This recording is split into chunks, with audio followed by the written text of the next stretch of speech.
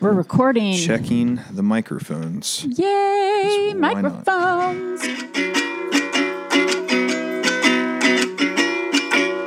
Feeling kinda sleepy, really in a lurch. It's reminiscent of all the times that I fell asleep in church. Oh, come, Emmanuel, and ransom captive Israel. Adam mourns and lowly exile here. Do you want to lose the one listener we have? I'm just so excited to be back. Yeah, it's good to be in the studio. Yeah. So, friends, welcome to the One Pot. It's been so long, I can't remember what it's called. The second pot. This is the Second Pot podcast. We are coming to you live on tape from Grove City, Ohio, here at Trinity United Methodist Church. We are excited because this is the season of Advent. This is a time when we start a new year in the life of the church, and we orient ourselves around the coming of the Messiah. So we're glad that you're here with us. Let's get going. All right, Caleb. So several weeks ago, we were in a meeting, and you said, we should have people do these things. I've got this idea, and it was what became Christmas Quest. Mm-hmm. And within a week, we put together the quest for Trinity, and now we are on the journey. So today, listener, we are going to talk about Scripture and how it is we hear God in it. Yeah. I think our goal this morning is to just share what Caleb and I have learned so far over the past couple of days from the Scripture we've read, and how this has been a channel of grace in our life. Yeah. So, I think part of, going back to the beginning is that's the place to start. When we think about why we do the spiritual disciplines, why we pay attention to the ordinances of God, the means of grace. It's because we live in a world that is not immediately and always conducive to living the lives that God has created us to live. We have an enemy that is real, an enemy that makes things hard. And if we don't have strategies to abide with Jesus in the midst of this world, we are going to spin out of control quickly. That's right. And the wisdom of the church is, and when I say the wisdom of the church, I don't mean the wisdom of Trinity. I mean the wisdom of the saints over the last several thousand years of this Christian grafting into the people of God, is that when we take time to pray, when we take time to read the Scriptures, to hear the Scriptures, to meditate upon the Scriptures, when we take time to be intentional in works of mercy and justice and love for our neighbor, that Jesus abides with us deeply, that we can experience daily delivery from sin and temptation, that we can experience daily assurance of salvation, that we can experience daily, bread and strength to live the lives we're called to. So we have, as an initiative here in the season of Advent, which, again, for Christians, the new year begins with the first Sunday of Advent, not January 1st, although on the first Sunday this year is going to be January 3rd. I mean, we are going to do some special things, but we understand that we kind of, we live with a foot in both worlds. Where on one hand, our new year began on Sunday, but because we still live this embodied existence on Earth in the United States of America, we also have a new year that begins in January, and we pay attention to that and the fresh start effect that gives us. So, in addition to our Christmas quest, I am reading the Seedbed Daily Text entitled "The Christian New Year." So it's their Advent. It's great, isn't it? Oh my gosh, it's so good. JD outdid himself. Oh man. Listener, if you don't have this book, I will put a link to it in the show notes. It's so good. Yeah, because it's free online. So you can buy the paper copy, but it's also, Can you get it? Are they doing it as their daily text? Like, nice. I believe so. Yeah. So let me just read real quick, as another way to explain everything you just said. Kind of. He writes, "The calendar tells us what is important, and the clock tells us what is urgent. For most people on planet Earth, this is about where it ends." Okay, and then he goes on to say, "The temptation is to try to carve out a little compartment of time every day to meditate on ultimate things. It's better than nothing, but the truth is it just brings matters of ultimate concern into its own category, where it has to compete with everything else for the priority of one's time." Here's what I highlighted. "What we need is a way for ultimate things to become our overarching framework and underlying foundation, rather than just another compartment or category.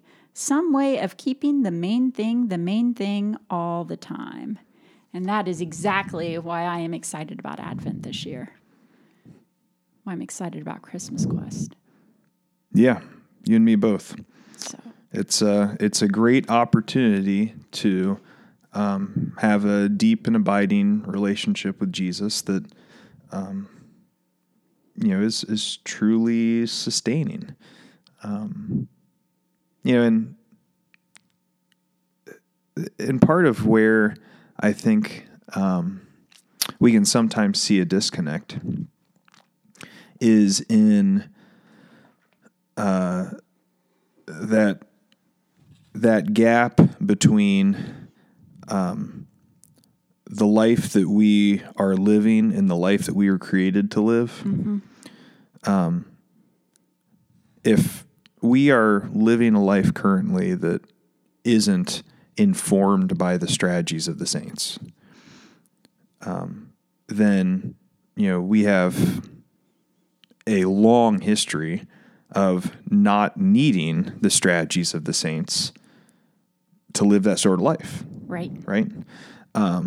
But when we start stepping into the life that God has set out for us, this preferred future, we quickly discover that, without that daily walk with Jesus, without that close and abiding relationship, without the power and the peace and the presence of Christ in our lives, we can't live that life that we're called to. Yep. So part of this challenge in Advent is it's not simply, keep the disciplines because they're good for you. It's the challenge to live into your call. Yeah. It's the challenge to live the life that God desires for us to live. To live that sort of high-risk life of discipleship that, without God showing up, is going to crash and burn. Yep. Which is exciting and terrifying, and absolutely. It's we have this mythology about our own self-will and self-sustaining and self-determinism, and to intentionally live in a way that necessitates greater dependence on God is terrifying. It's countercultural. Except I love roller coasters, and it kind of feels a little bit like Advent is starting up that first hill. You know what I mean? Like I'm just really excited and joyful. So this question of where we've been learning from the readings. So my family, for a month and a half now, has been reading Luke 2 every night before bed with the hopes of having it memorized by Christmas. And, Luke 2 starts out, in those days, Caesar Augustus sent out a decree that all the world should be taxed. This was the first tax since Cyrenius was governor of Syria. So, for nearly 2 months now, in those days is the way that we have, started things out. So, the reading from Sunday in Jeremiah, in those days and at that time, I will raise up from them a righteous descendant of David. He will do what is just and right in the land. And we were in the car coming home from my in-laws in Pennsylvania. And as Cindy Ben, we had Ben read the verse, and he went, in those days, are they connected? Oh. And Sam went, of course they're connected, Ben. Like, Sam's like, duh. That's funny. Who knows? Maybe. I mean, maybe Luke is thinking. I mean, I think if nothing else, Luke is thinking about the prophetic imagery from the Old Testament. I'd have to go back and go to the Septuagint to see if the Greek phrase is the same. It very well could be. I wouldn't be surprised. I mean, it's not the only place in the Bible we see in those days. Like, this is a phrase that's repeated oftentimes, especially in the prophets. But yeah, I mean, there's, so it was exciting to see for, my 7 and 6 year old, this, like, oh, you mean this really is one story. It's not, just a collection, not just an anthology, but like there is a oneness to the story. Yeah. I think it's Sandy Richter who talks about the way the covenants throughout the Bible build upon each other. So you have God make a covenant with Noah, with an individual. And then the next covenant is with Abraham, and that's with a family. And then the next covenant is with Moses, and so it goes from individual to family. And then for Moses, it's a nation. And then in Jesus, this covenant that was made with a nation is extended to the globe, right? Like there is this branching of the covenant that begins in the particular person of Noah and expands and widens and increases, so that the covenant that we experience as Gentiles who follow the way of Jesus is built on the foundation of God's covenant with Israel, his covenant with Abraham, his covenant with Noah. Yeah. Which is just pretty cool. It's very cool. Yeah. Yeah, that's something else that the daily text from Seedbed, talks about how history, I think this is where I read it, history sometimes feels cyclical, like we're stuck in the same loop. But really, the story of God, his salvation, and his people shows us that it's not cyclical. Like, it has a goal. It has an ending coming, and we see it in the covenants and in Christ. And I think that that's awesome. Indeed. What a cool story, man. That's awesome. Well, mine is way less exciting. Although I have to say, mine is still, I still thought it was cool. So I realized this is all going somewhere. So I'm showing Caleb this fancy book, and it says Liturgical Year C, and it's actually a planner. Because, I've been focused on like productivity, and realized that I wasn't doing the very first thing that I should do for productivity, which is giving my day to God. So now my planner for this year is it's called Sacred Ordinary Days. And the planner has the readings every day. And it, reminds you what time of year it is, and there's space to write out your rule of life. And anyway, it's really cool. So I had already been thinking about, that in some sense. And yesterday, the reading from the lectionary. So I'm reading Christmas Quest, and most of our readings in Christmas Quest are also lectionary readings for each day. But yesterday's lectionary readings, in addition to Christmas Quest, included Psalm 1. And I'll read it real quick. Happy are those who do not follow the advice of the wicked, or take the path that sinners tread, or sit in the seat of scoffers. But their delight is in the law of the Lord, and on his law they meditate day and night.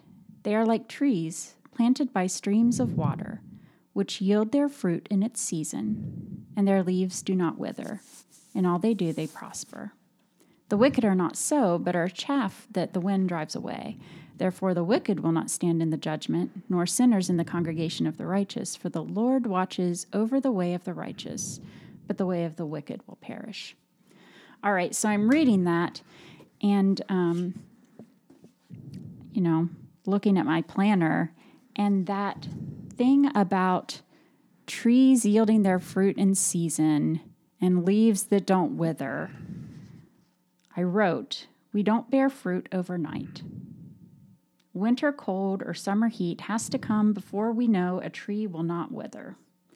While we wait for those seasons, our task is to abide. And then the reflection question for yesterday was, have I taken or wasted time or resources that belong to another? So I'm like, clearly God's speaking to me about my time right now. Like all of those, like the patience of waiting for fruit, the understanding that, times that feel dry and heavy or freezing cold and dark are times of testing that show whether or not you're planted in the stream of water of life, right? So that was all kind of a cool way that everything converged for me yesterday, and it was exciting. Yeah. I mean, that's, I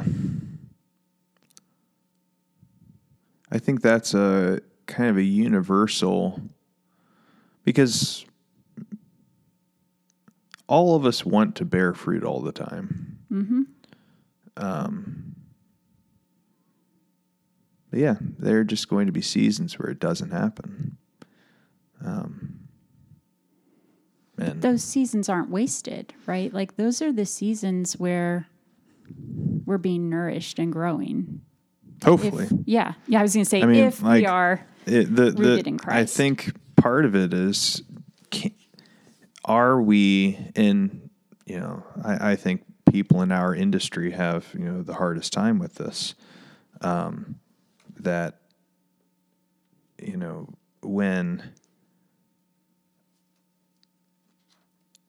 when we are not in a fruit-bearing season, instead of staying the course and deepening our dependence upon Jesus, we try to synthetically produce something. Yeah. And, we have all this burnout, I think, in large part because of it.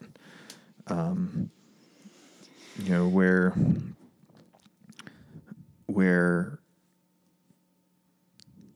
the expectation is fruit upon fruit upon fruit upon fruit. And when there isn't fruit, we get cynical and angry. Or we doubt and become fearful. Well, and I mean, I don't know if you're still listening to the Cosper podcast on Rise and Fall of Mars Hill, which, there are things about it which are helpful. But, it's just fundamentally dishonest to say that church closed. It didn't, right? Like, oh, is that where? No, I haven't listened to it for a while. He's been saying from the beginning, Mars Hill closed in 2014. In 2014, the campuses became independent churches and the main campus changed its name. That's different than the church closing. Yeah. Right? Like, it's true. Like, that feels fundamentally dishonest to me to continue saying, oh, this church closed, the church, like, no, like it didn't. The church was reborn. There was a process where whether they wanted to or not, they realized that they couldn't continue doing what they were doing. Mm-hmm. So they changed directions. And, the reality is, of the 15,000 people on a weekend who were going to the 15 different campuses, a lot of them started going to other churches, right? So like it is absolutely true that they experienced significant decline and it was a painful season. Yeah. But that's a very different picture than to say that the church closed, that those churches closed. Because, when I was in Seattle 2 weeks ago, the church we were meeting at was a former Mars Hill campus. Yep. That the people who were there when it was a Mars Hill campus, a lot of them were still there at the independent church Cross and Crown, right? Like, just because it's not called Mars Hill University District anymore and now has a different name, like, it's not like, they had to shut the doors and sell the building to a strip club, right? Like, this is and I think that he has been, let's be charitable with him and say he's been careless with his language. It casts some degree of doubt for me in all of it. So with that caveat out of the way, this past week, he was talking about the, and, again, I don't know if this is true, or anecdotally true. But the question, I think, is absolutely true and a good one to ask. They were talking about the paranoia that they sensed from Driscoll towards the end. That, he was distrustful and fearful and, thought the people around him were out to get him. And the question was posed, how do you care for people who you fundamentally think are dangerous? And I think we are, how many times have you been in a room with other United Methodist pastors who, complain about their stiff-necked church people? Mm-hmm. It's like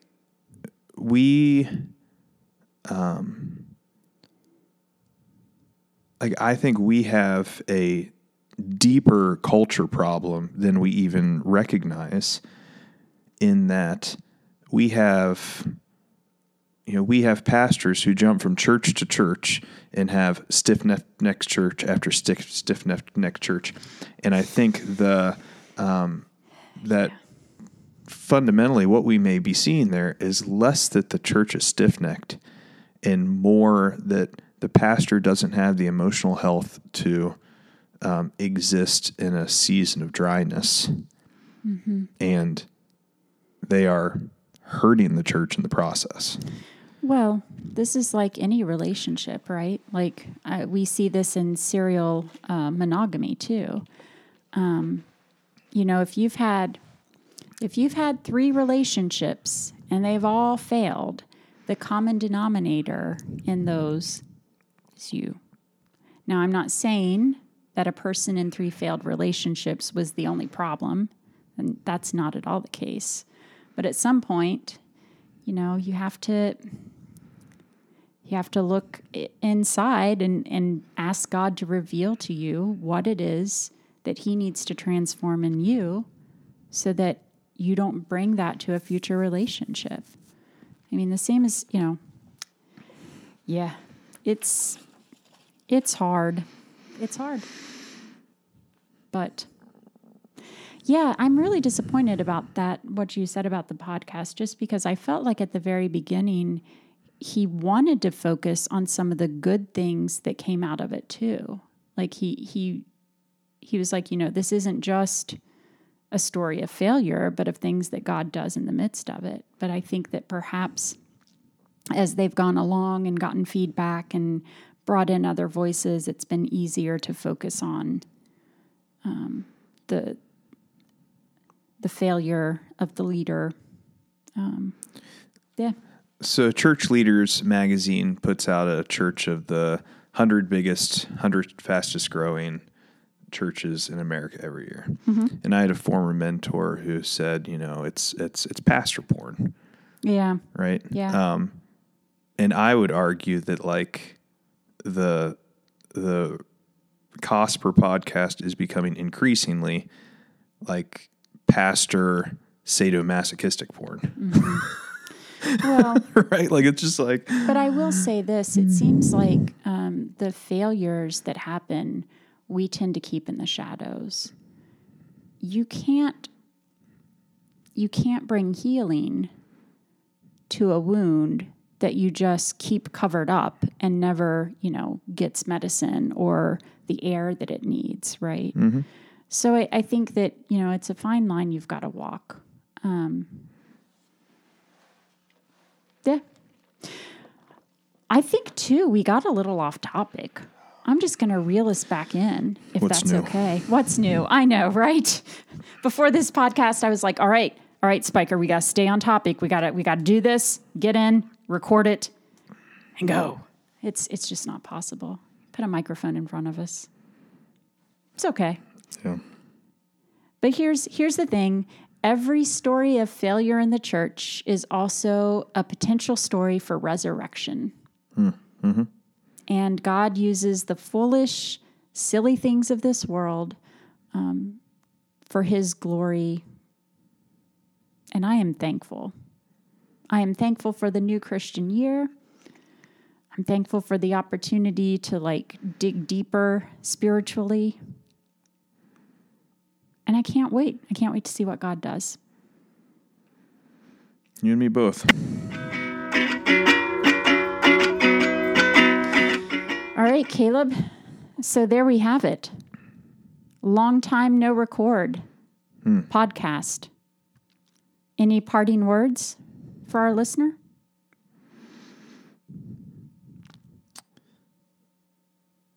I would say do not simply look at the Christmas Quest as a list of boxes to check. Mm-hmm. Although there are a lot of boxes to check. There are so many boxes to check. And it is very satisfying to check boxes.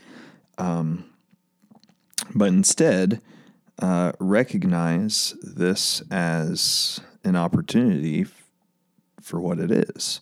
That this is a call to live the life that God has created us to live. That if we want to be the sort of people who live into the Great Commission, employing the strategies of the saints will be absolutely necessary. So,